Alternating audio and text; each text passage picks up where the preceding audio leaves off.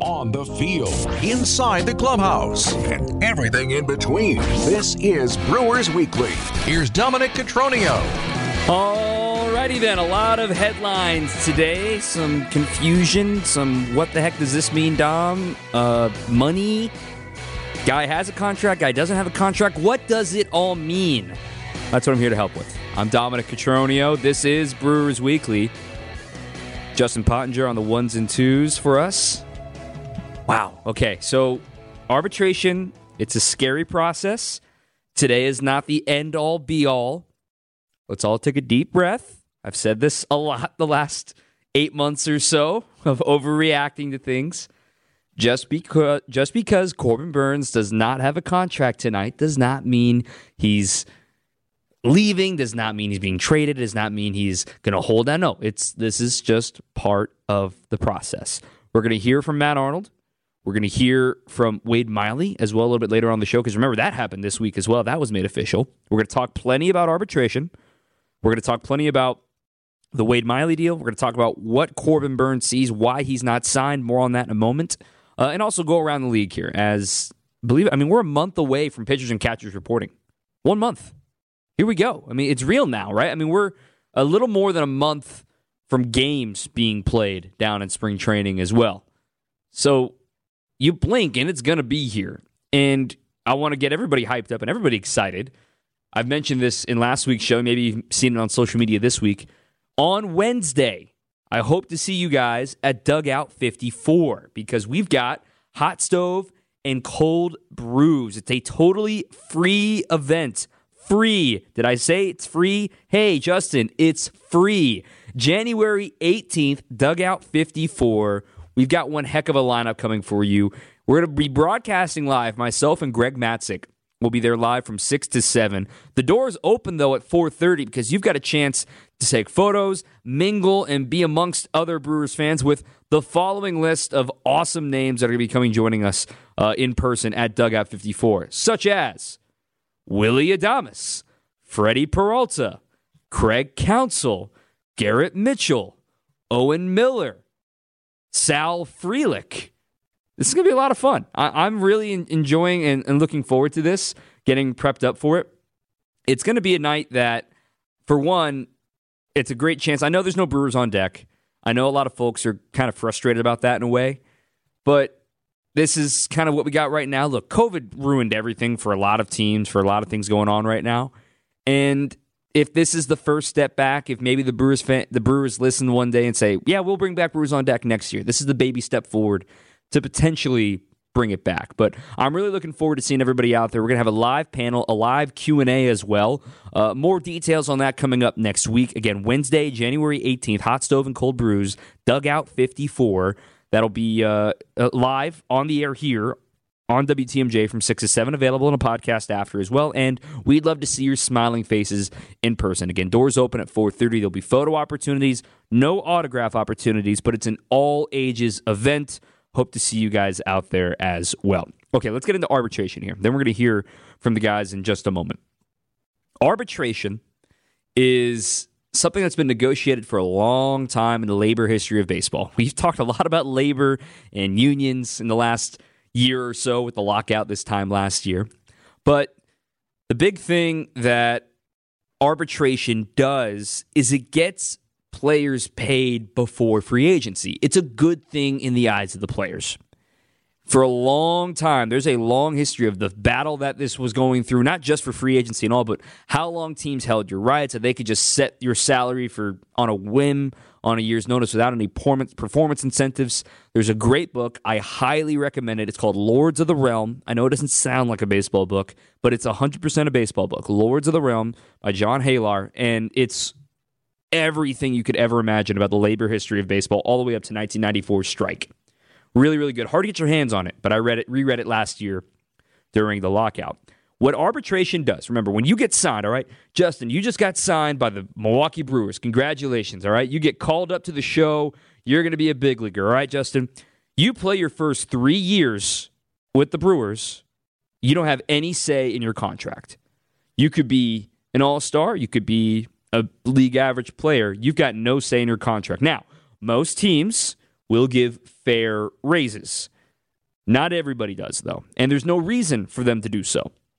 That's when you'll see extensions, kind of what the Braves are doing right now, locking in a price before they know their players get maybe too rich for their own blood and they don't want to deal with the headlines of guys leaving, things like that. But hey, Justin, you just finished your 3rd year of big league time.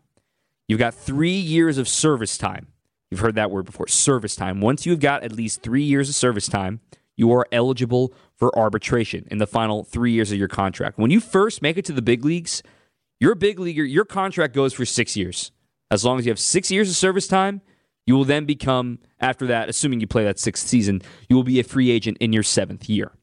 So for years 4, 5, and 6, you now finally have a say in what you want to make in your contract. It's called arbitration. The way this works, it's exactly as the definition says. Justin, I think you're worth $2 million. But your agent comes back to me and says, no, he's worth $3 million. And I'm the Brewers, I see what you're saying, but we're really staying put. How's 2.15? And they're like, nope. How's 2.75? And this happens, and this goes back and forth, and finally, the logical conclusion, well, let's just meet at the middle. How's $2.5 million for next season sound, Justin? Good? Good. And that's what this week was like. When you hear the word settled in arbitration or avoided arbitration, it's the teams exchanging numbers with each other to decide, okay, we don't want to take this to the next step, and I'm more on that next step, but where we just sit here and say, look, Willy Adames, you had a great year, set a franchise record for shortstops. Our model says that you're worth maybe about 8.5, 8.8 million. But then Willie's agents may say, well, you know what? We think he's worth $9 million. We think he's worth $9.2 million. Negotiations happen. Then you sit down and you get to the result today that he avoided arbitration for $8.7 million. But, Dom, you're saying they avoided arbitration, but they're arbitrating. They're negotiating. You're right. But after today's deadline, unofficial deadline, I should might add, more on that in the next segment. But this now begins the process of actual legal arbitration, where if they still cannot come to an agreement between, in the Brewers case, the only player they do not have an agreement with is Corbin Burns, that come February, come spring training, when these hearings are heard by an independent arbiter, this is exactly what happens. If, in the case of Justin, our producer here, Justin walks forward and his agent presents, hey, look, he was worth 3 WAR last year. He hit 275. He hit 20 homers. He plays a good center field, yada, yada, yada. We think he's worth $3 million. But then the Brewers and their brass and their front office has to come forward and say, here are all the reasons why Justin is not worth $3 million and why we put him at $2 million. When you file for arbitration, that number is locked in. When you actually are in the courtroom, you cannot reach a settlement anymore. There is going to be a winner and there is going to be a loser. And the arbiter listens to both cases and says, I side with Justin, and slams the gavel down. I side with Justin, you're going to make $3 million this year. Or, as most often the case, I side with the team, you're going to make $2 million. Last year, Adrian Hauser was the only player that took the Brewers to arbitration. He lost his case. We're going to have audio. In fact, Matt Arnold was asked point blank about not wanting to go to a hearing with Corbin Burns. We're going to hear from Matt about this, give you the numbers of all the guys that were eligible for arbitration today. I hope that helps. I hope that makes sense. If you want to join in on the show as well, 855-616-1620. Again, 855-616-1620. That's the Old National Bank talk and text line. Old National Bank, get old. Stay with us. This is Brewers Weekly.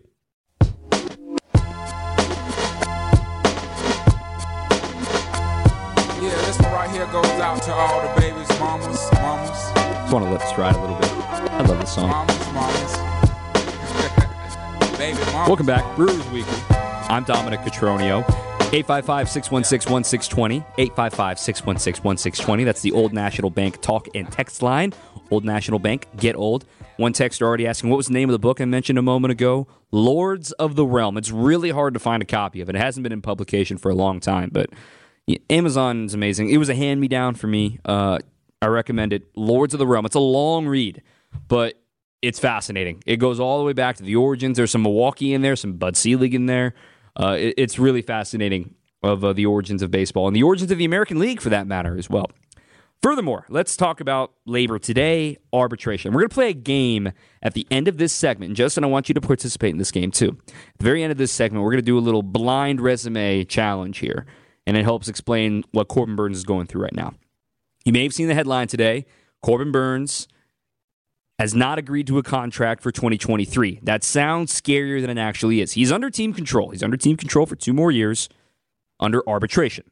He's the only player of the 14 coming into this offseason that were eligible for arbitration that did not come to an agreement before today's soft deadline. It's called a soft deadline because teams are still allowed to negotiate between now and the hearing, but some teams kind of use it as a hard line stance saying, look, we want it to be done by this day, and if we couldn't get it done by this day, we're taking you to a hearing. Some teams are that hard line with it. Brewers, not so much, but that's something that does happen elsewhere. So I just want to go through the numbers here real quick. Some of the highest paid players now on the Brewers as far as arbitration goes. Brandon Woodruff making $10.8 million in his second year of arbitration. Willy Adames making $8.7 million this year in arbitration. Then it takes a little bit of a step down. Eric Lauer is the next highest paid player in arbitration at $5.075 million. Then it's Rowdy, just shy of $5 million. Then Luis Urias at $4.7 million. Then we move over to Adrian Hauser, who, as we mentioned a moment ago, took the Brewers to a hearing, lost that hearing. He gets his projected number at 3.6. Devin Williams gets a massive raise in his first year of arbitration. He's up to $3.35 million this year. He deserves every penny of it. Victor Caratini settled earlier in the week at $2.8 million. Earlier in the offseason, we also saw Mike Brasso settle at 1.4, and Matt Bush settle way earlier at 1.85. And Abraham Toro, the newest Brewer, settling for 1.25, and then Hobie Milner at $1 million and a quarter, 1.025 for his total. So that's the whole rundown. The projected number for Corbin Burnes was $11.5 million. That's according to Matt Swartz and MLB Trade Rumors. He's got a great model, and he's been right more often than not. But let's just hear from the man himself, Matt Arnold, on what today was like not able to agree with Corbin Burnes.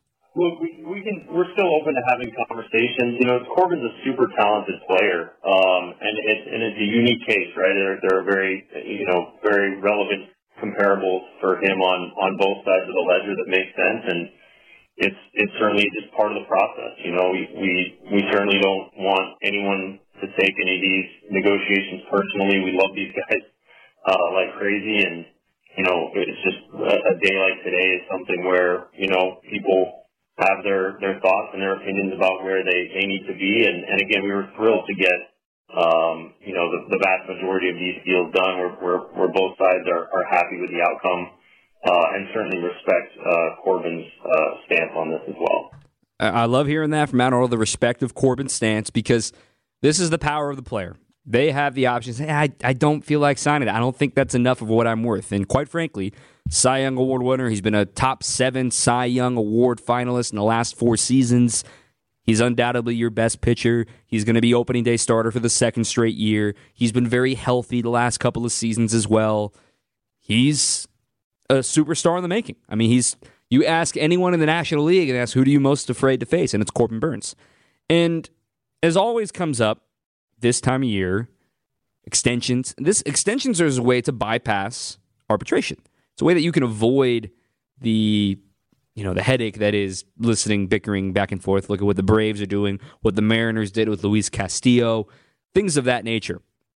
He was asked, Matt Arnold was, about potential extensions, not just for Burnes, but for Willy Adames and for Brandon Woodruff. Yeah, I can't get into any details on contract discussions. What I can say is that today is just exchange day, and it doesn't cut us off from having any conversations the rest of the way.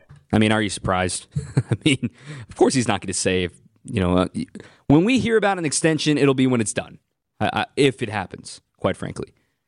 I hope it happens, but I'm not sure it's going to happen at this point. Both guys, or all 3 guys, I should say, Burnes, Woodruff, and Adames, have this year and next year, and then they're free agents heading into the 2025 season. So there is a little bit of time. It can happen in a moment's notice. I mean, Yelich kind of caught us all off guard in 2020. Little did we know what was going to happen the rest of that year. So let's let it play out. This may come down to the buzzer. Maybe a final year deal or they get traded. I don't know. But extension's not currently, public information at this point. When it comes to the next process, remember we laid out how arbitration works in the previous segment.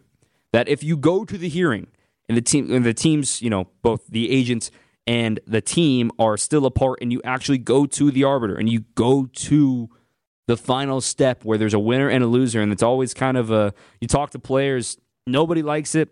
It's very saying the quiet part out loud, if you will, meaning here's every little flaw we have with you and why we're not going to pay you.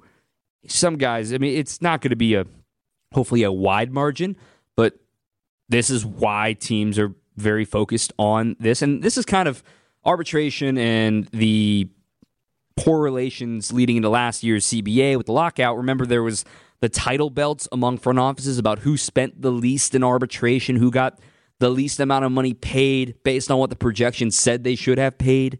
That really soured relationships with players and with teams, and trust was frayed. And now the new CBA has changed some things, and just the whole process is not fun. Here's what Matt Arnold had to say about it. Look, I think ultimately that's why this system is set up.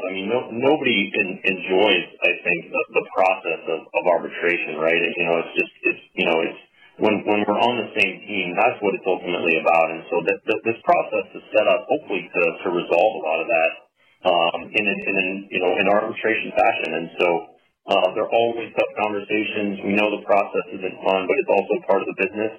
But that being said, we care a ton about our players, and we want to come to great outcomes for both sides, and then just get back to watching our heroes play the game that we love.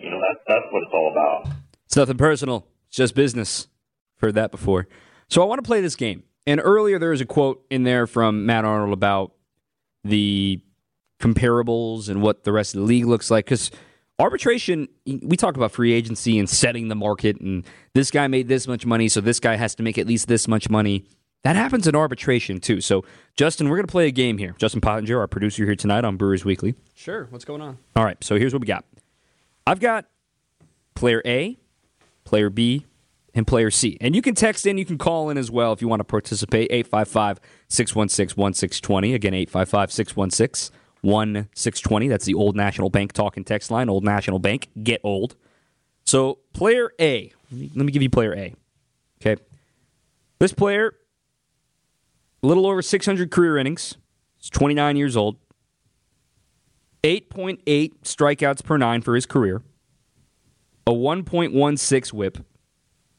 A 3.30 FIP. And I know these numbers are tough to write down and remember, but the big number I want you to remember, whip and FIP. 1.16, 3.30. So for whip and FIP. And then strikeouts a little less than 9. That's player A. Player B, 26 years old. 600 innings. Just under 9 strikeouts per 9. 1.09 whip. So better than player A's. But his FIP is worse. 3.44. Okay, so player A, 3.30. Player B, 3.44. Then player C, 2.85 for FIP. Player C's whip is also better than those two players. 1.04. Player C's strikeouts per 9 is also better than those two players. 11.7. And that player C is 28 years old.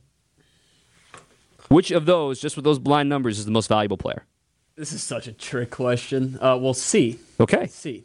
I'm going to reveal the answer coming up on the other side of this break. We're going to talk more about arbitration, about this really tough process as you're listening to Brewers Weekly.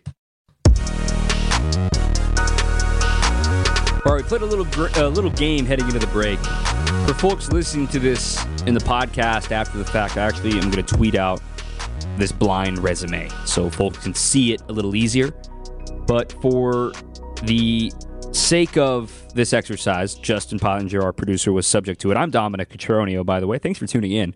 So just a quick refresher. Player A, solid numbers. 3.30 FIP, a 1.16 whip, and a little less than 9 strikeouts per 9, 29 years old. Player B had a worse FIP, but better whip than player A, and was younger, 26 years old, but virtually the same strikeout rate. And then player C had both a better FIP and a better whip and a better strikeout rate than the other players, but was 28 years old, so only 1 year younger than player A. So the big reveal, Justin said that he wanted to use player C, and I would agree with him. Player C was Corbin Burnes. So Corbin Burnes, in his career to this point, he's entering his age 28 season, 515 innings, 11.7 strikeouts per nine, less than 1.05 whip. That's tremendous. 2.85 FIP. That's also tremendous. And a 3.21 career ERA. ERA is ERA. We're still going to use it for the sake of easy to talk about. His projected salary this year was $11.4 million on arbitration in his second year of arbitration. Okay, so player A, who was player A, the 29-year-old? That's Max Fried. Max Fried, with a career 1.167 whip, 8.8 strikeouts per nine, and a 3.30 FIP, fielding independent pitching, and a 3.09 career ERA. So he's got a better ERA if you're just looking at ERA. That's why we don't just look at ERA. But he settled today for $12.2 million. So hold up now. If I'm Corbin Burnes' representation, I'm saying, wait a minute. My guy's got a Cy Young. My guy's an opening day starter, too, for back-to-back years. He's got better numbers. He's a little younger. He's got to be making at least the same amount of cash as Max Fried. That may be where the holdup is. Or how about player B? Who was player B? It's a little bit different with player B. It's Julio Urias. Julio settled earlier in the arbitration process at $14 million, 14 and a quarter. But here's the catch. He was a Super 2 player, meaning he got an extra year of arbitration. So this is his last year, his fourth year of arbitration. He's been hurt a lot, but he had a great year last year. He's thrown 600 innings in his career, less than 9 strikeouts per nine, just about. His whip is just a few decimal points higher than Corbin Burnes, but his fielding independent pitching is worse by about a half a run than Corbin Burnes. But his ERA is better at 2.82, but he is also 2.5 years younger. So you see where this all kind of slots in. We're trying to figure things out. That Corbin Burnes probably feels he should be making at least $12.2 million like Max Fried, who's also in his second year of arbitration. They're within a year in age, or very similar numbers.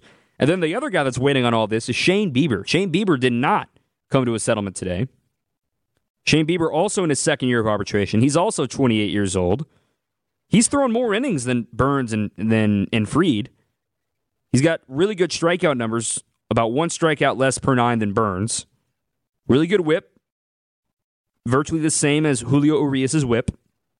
His FIP is right at 3.00, and his ERA is 3.17. He was projected to make $10 million this year.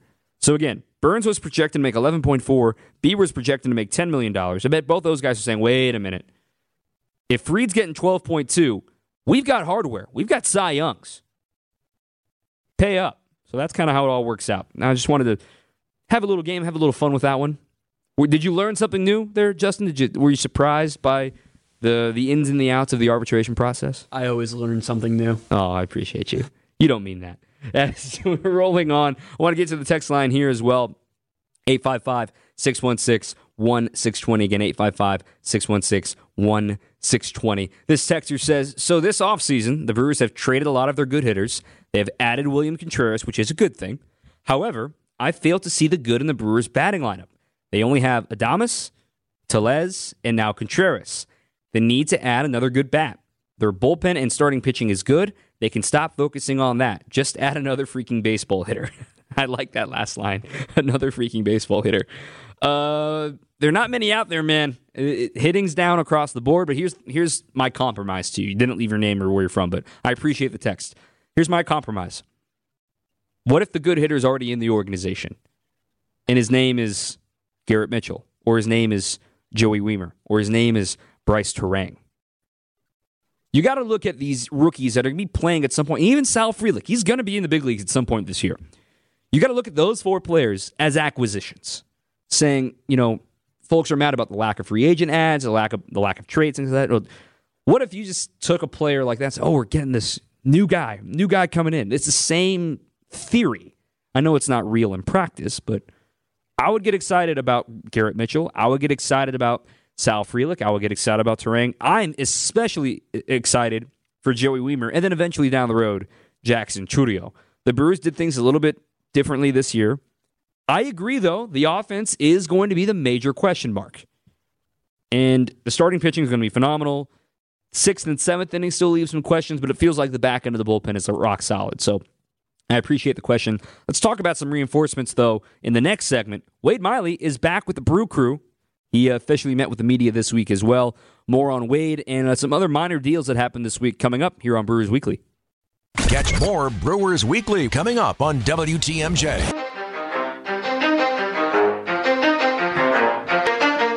I'm Dominic Cotroneo. We've talked a lot about money. We've talked a lot about the business side so far in the show tonight. Let's talk about a reunion. A little bit of money to be involved in this. Wade Miley coming back to the Brew Crew. Man, 2018 it's about to be 5 years ago, Justin. Are we getting old? Are we washed? Are we lame now? Granted, I mean, 5 years ago, you were in high school, right? 5 years ago? Were you even in high school yet? Oh, my God. I'm joking. I know. I don't even know. I was close. Senior year or freshman year of college. 5 years ago, I just got the Snapchat notification. 5 years ago, this week was my last day during the baseball offseason in minor league baseball. I was working at a Macy's during baseball off seasons, and my last day at Macy's was this week, January 18th, 2018. So I'm very excited about that. That just shows you how much can change in 5 years. Now I'm sitting here talking to you. So 5 years since Wade Miley was started a game, then was pulled from a game, and then goes to the Astros. It seemed like a good deal. Was really a great pitcher for the Astros in 2019 until the second half. Really, just the last 2 months of the season completely fell apart for them. Didn't even pitch in the World Series for them when they lost to the Nationals. He did pitch in the ALCS against the Yankees, but then Miley goes in 2020. 2020 was weird for everybody. He was with the Reds. He was hurt. 2021, he had a great year with the Reds. 2022 was practically given for free to the Cubs, but then he was hurt most of last year. Now he's back here in Milwaukee, set to compete for a starting role. Here's what he had to say about seeing the team the last couple of years as a visitor and what he's always loved about this squad. I remember 2017 going in there and playing the Brewers and seeing how much fun they were having in that dugout. And was like, man, I was in Baltimore. We were pretty miserable over there, not very good. And then getting there in 18 and having that fun and seeing that, man, it was a blast. And for the most part, since then, I feel like every team I've been on, it's kind of been like that. He was really personable. He was smiling. He was great to chat with this week as well. And when it comes to just thinking about 2018 and the magic that team had, he would love to channel it again. I don't know if it feels like 2018 all over again, but hopefully we can maybe spark some of that magic up and get on a good run again. I know there's definitely a pitching staff over there to do it with. You got two of the best guys in baseball leading that group, and I'm definitely excited to get back and be a part of it. There's some contract details here I do want to touch on as well. He is guaranteed for this season $4.5 million. There are performance incentives to have him make up to $6 million this year, and there's a mutual option for next year. And I thought this was a smart call. Now, he could have a great year, and the Brewers, of course, maybe would agree to a mutual option, but he would say, you know what, maybe I can get some more cash out on the open market. So that's part of the reason why. But I really like this deal. I think 36 years old, there is fair to concern, but it's a position of depth. He's not going to be anchored in this rotation. He's going to be, the 5 or even the 6, depending on how you shake things down. In his best years, he'll throw over 150 innings. Threw 163 innings in 2021. In 2019, threw 167 innings. In 2017, he threw 157 innings.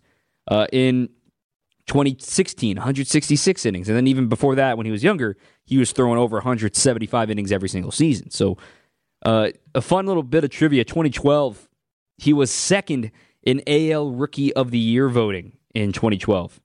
You want to guess who was the winner that year, Justin, real quick off the top of your head? Who was Rookie of the Year that year in the NL Rookie of the Year in 2012? Oh, my God. I don't know. Who is it? Bryce Harper. Yeah, I don't think he was going to win that one. Yeah. But he was second. So Bryce Harper, in fact, he gave it a good run. I could have guessed that. Harper had 16 first-place votes. Miley had 12. Todd Frazier had 3 that year. and here's a blast from the past. How did this guy get a first place vote is beyond me. Willeen Rosario got a first place vote in 2012 Rookie of the Year. He finished 4th that year. Rosario hasn't played in the big league since 2015, just in case you're wondering. Wade Miley, I really love the pickup.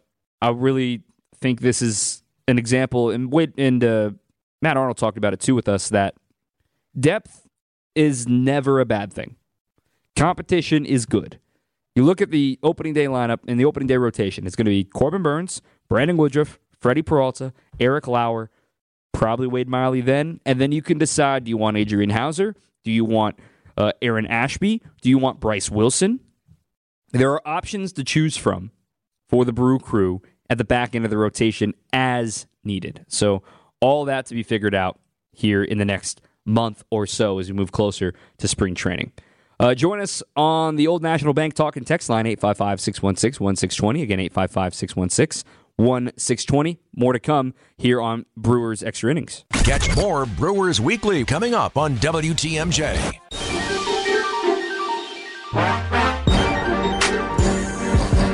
Rolling along here on Brewers Weekly. A lot of headlines to get to around baseball today and the last few days as well.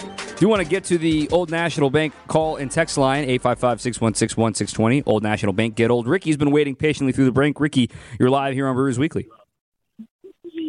Yes, hello.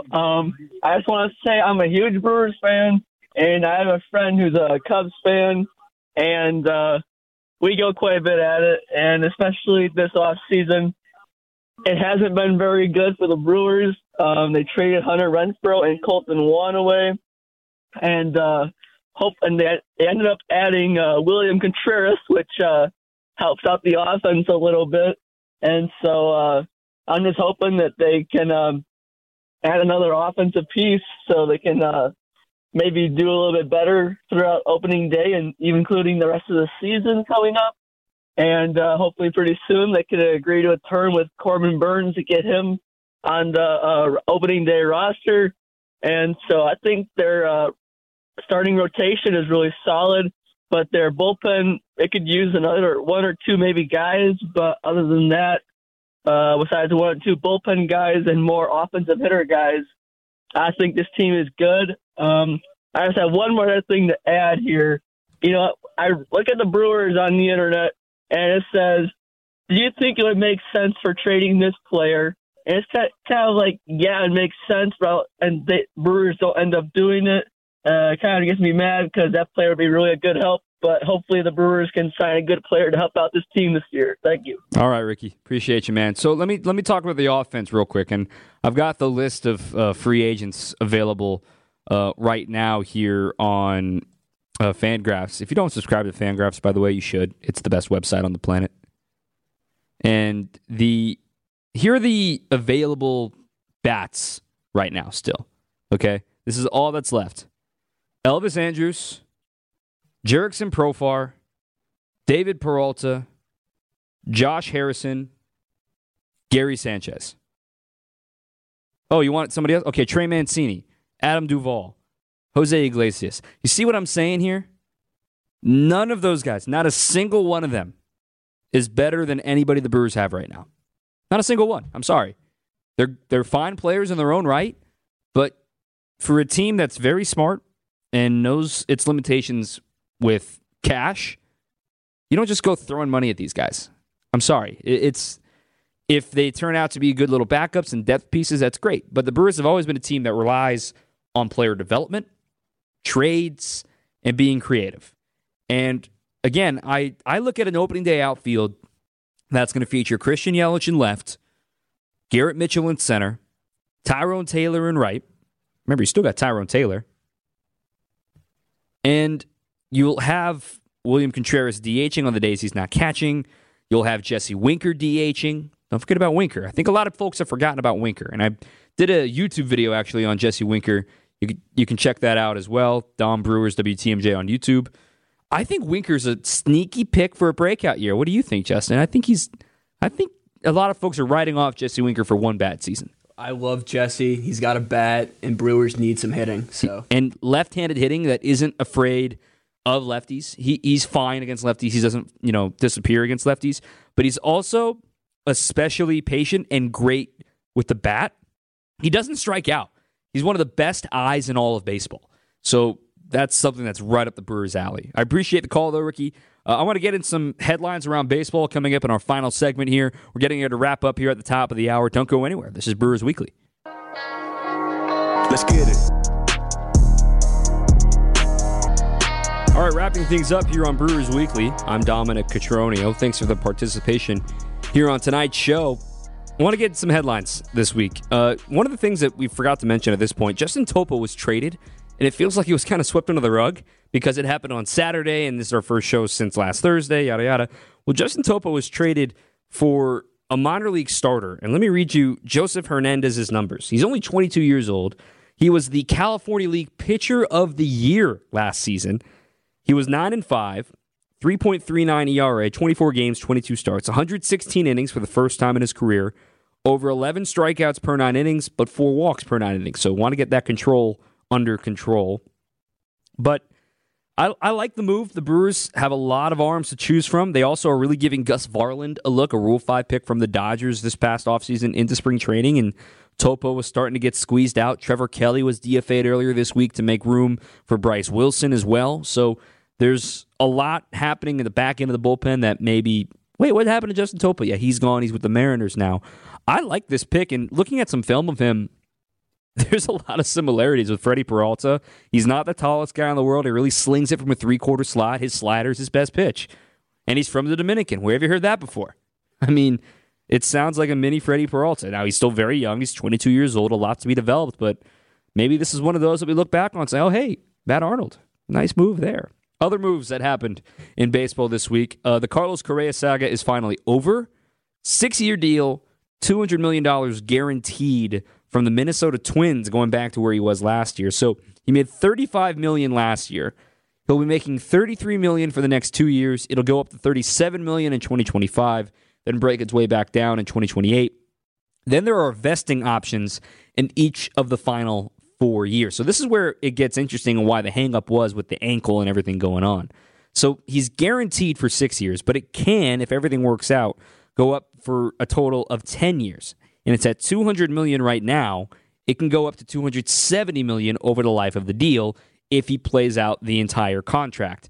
There's vesting options, meaning you have to hit this threshold in order for the contract to automatically go into effect. It's a team option if he doesn't get that. So in 2029, when he'll be entering his age 34 season, he'll need at least 575 plate appearances, a top 5 MVP vote, a Silver Slugger, or a Series MVP in the previous year, and that kind of staggers its way down for the last 4 years of his deal. So Carlos Correa is officially part of the border battle.